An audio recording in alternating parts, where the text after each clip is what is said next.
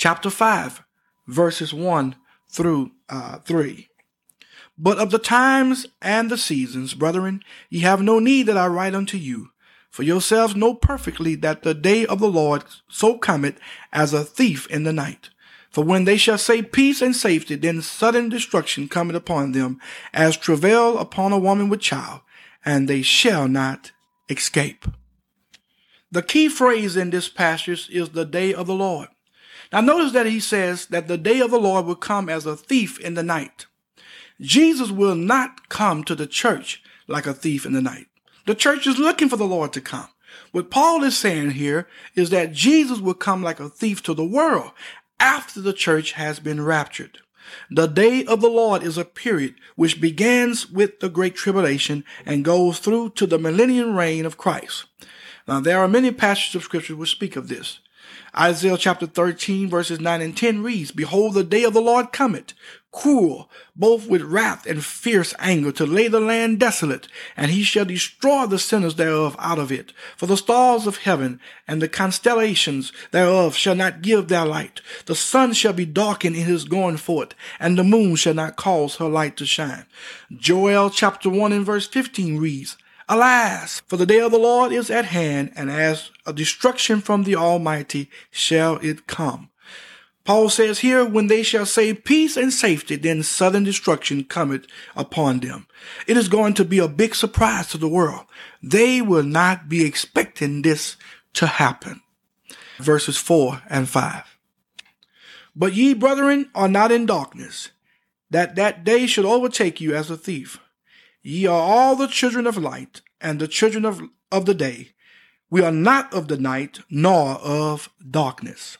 Now, the rapture of the church actually does two things. Number one, it ends this day of grace we now live in. And number two, it begins the day of the Lord.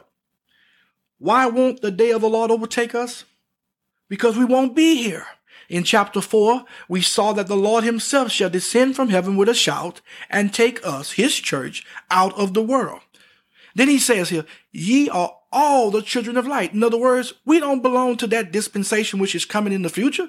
We belong to the dispensation of grace and then the rapture. The church is looking for that blessed hope and the glorious appearing of our Lord and Savior Jesus Christ. We are children of light. Our expected end is being just like Jesus when he returns. The children of the night expected end is the day of the Lord, which is the great tribulation. Verses 6 through 10. Therefore let us not sleep as do others, but let us watch and be sober. For they that sleep, sleep in the night, and they that be drunken are drunken in the night. But let us who are of the day be sober, putting on the breastplate of faith and hope, and for an helmet the hope of salvation. Why? For God had not appointed us to wrath, but to obtain salvation by our Lord Jesus Christ, who died for us, that whether we wake or sleep, we should live together with him. Oh, I like that. Paul makes it very clear here that the church will not experience the day of the Lord. He says that God had not appointed us to wrath. God had not appointed us to the day of wrath, which is the great tribulation. The great tribulation will be a time of judgment.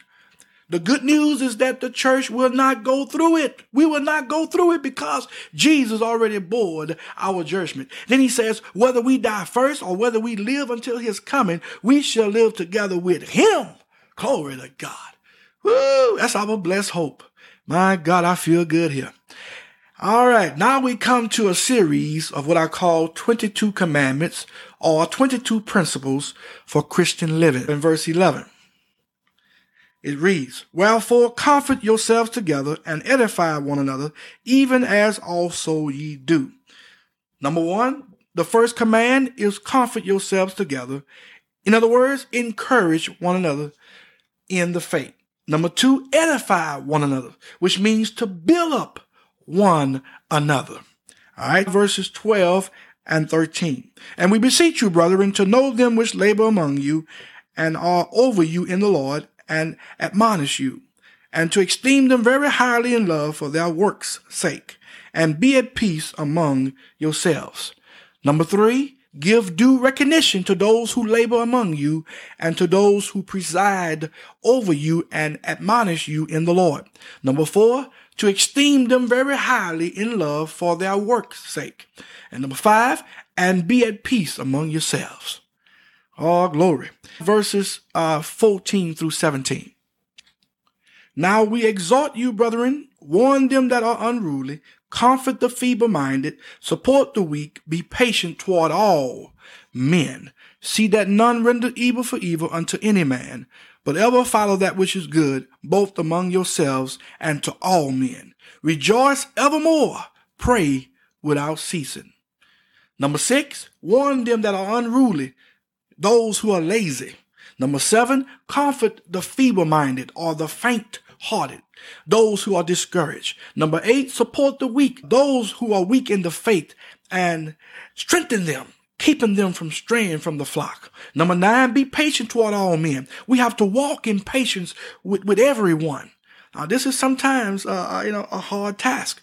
Nevertheless, we have been commanded by God to do so. Number 10, don't render evil for evil unto any man. We are not to repay evil with evil. We overcome evil with good. Glory to God. Number 11, follow that which is good, both among yourselves and to all men. Now, there are 3 different standards of conduct in the world.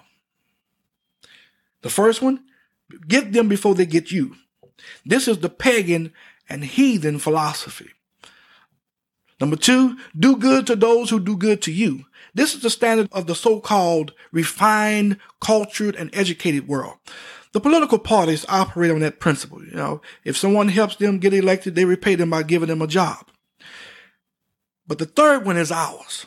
The standard of the believers in Christ. It is based on what Jesus said in Luke chapter 6, verses 27, 28, and verse 35, which reads, But I say unto you which hear, love your enemies, do good to them which hate you, bless them that curse you, and pray for them which despitefully use you. But love ye your enemies, and do good, and lend, hoping for nothing again. And your reward shall be great, and ye shall be the children of the highest. Why? For he is kind unto the unthankful and to the evil. Woo, glory to God. We as believers have a total different standard of living from the world. And we ought to operate in these principles because our Heavenly Father operates the same. And we got to be like him. My God, I feel good here. Number 12, rejoice evermore. In other words, we ought to walk in the fullness of the joy of the Lord. Number 13, pray without ceasing, meaning to pray regularly and to always be, and to be constantly in the attitude of prayer. My God, my God. Verses 18 through 22. In everything give thanks. Why? For this is the will of God in Christ Jesus concerning you. Quench not the spirit, despise not prophesying, prove all things, hold fast that which is good, abstain from all appearance of evil. Number 14, in everything give thanks. Why? Because it is the will of God for every believer in him to do so. Number 15, don't quench the Spirit of God. The measuring stick is this: always walk in his will, because every time we step outside of the will of God, we quench the Holy Spirit.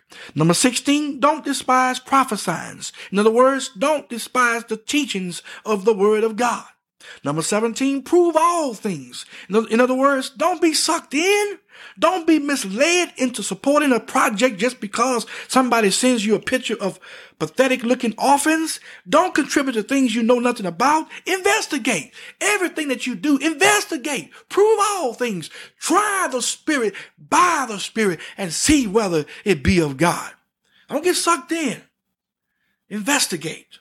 Prove all things. Hallelujah. Christians are not to be gullible. We are to prove all things. It also means that we are not to be taken in or deceived by flattery. You got to watch that too. Prove all things. People say a lot of things, But you got to judge the heart. You got to know that spirit. You got to try the spirit by the spirit and see whether it be of God. Prove all things. Number 18, hold to that which is true and genuine. Number 19, abstain or stay away from all appearance of evil. If it just looked like it might be evil, run. Get away from it. Glory to God. It's better to be safe than to be sorry. Verses 23 through 28. And the very God of peace sanctify you wholly.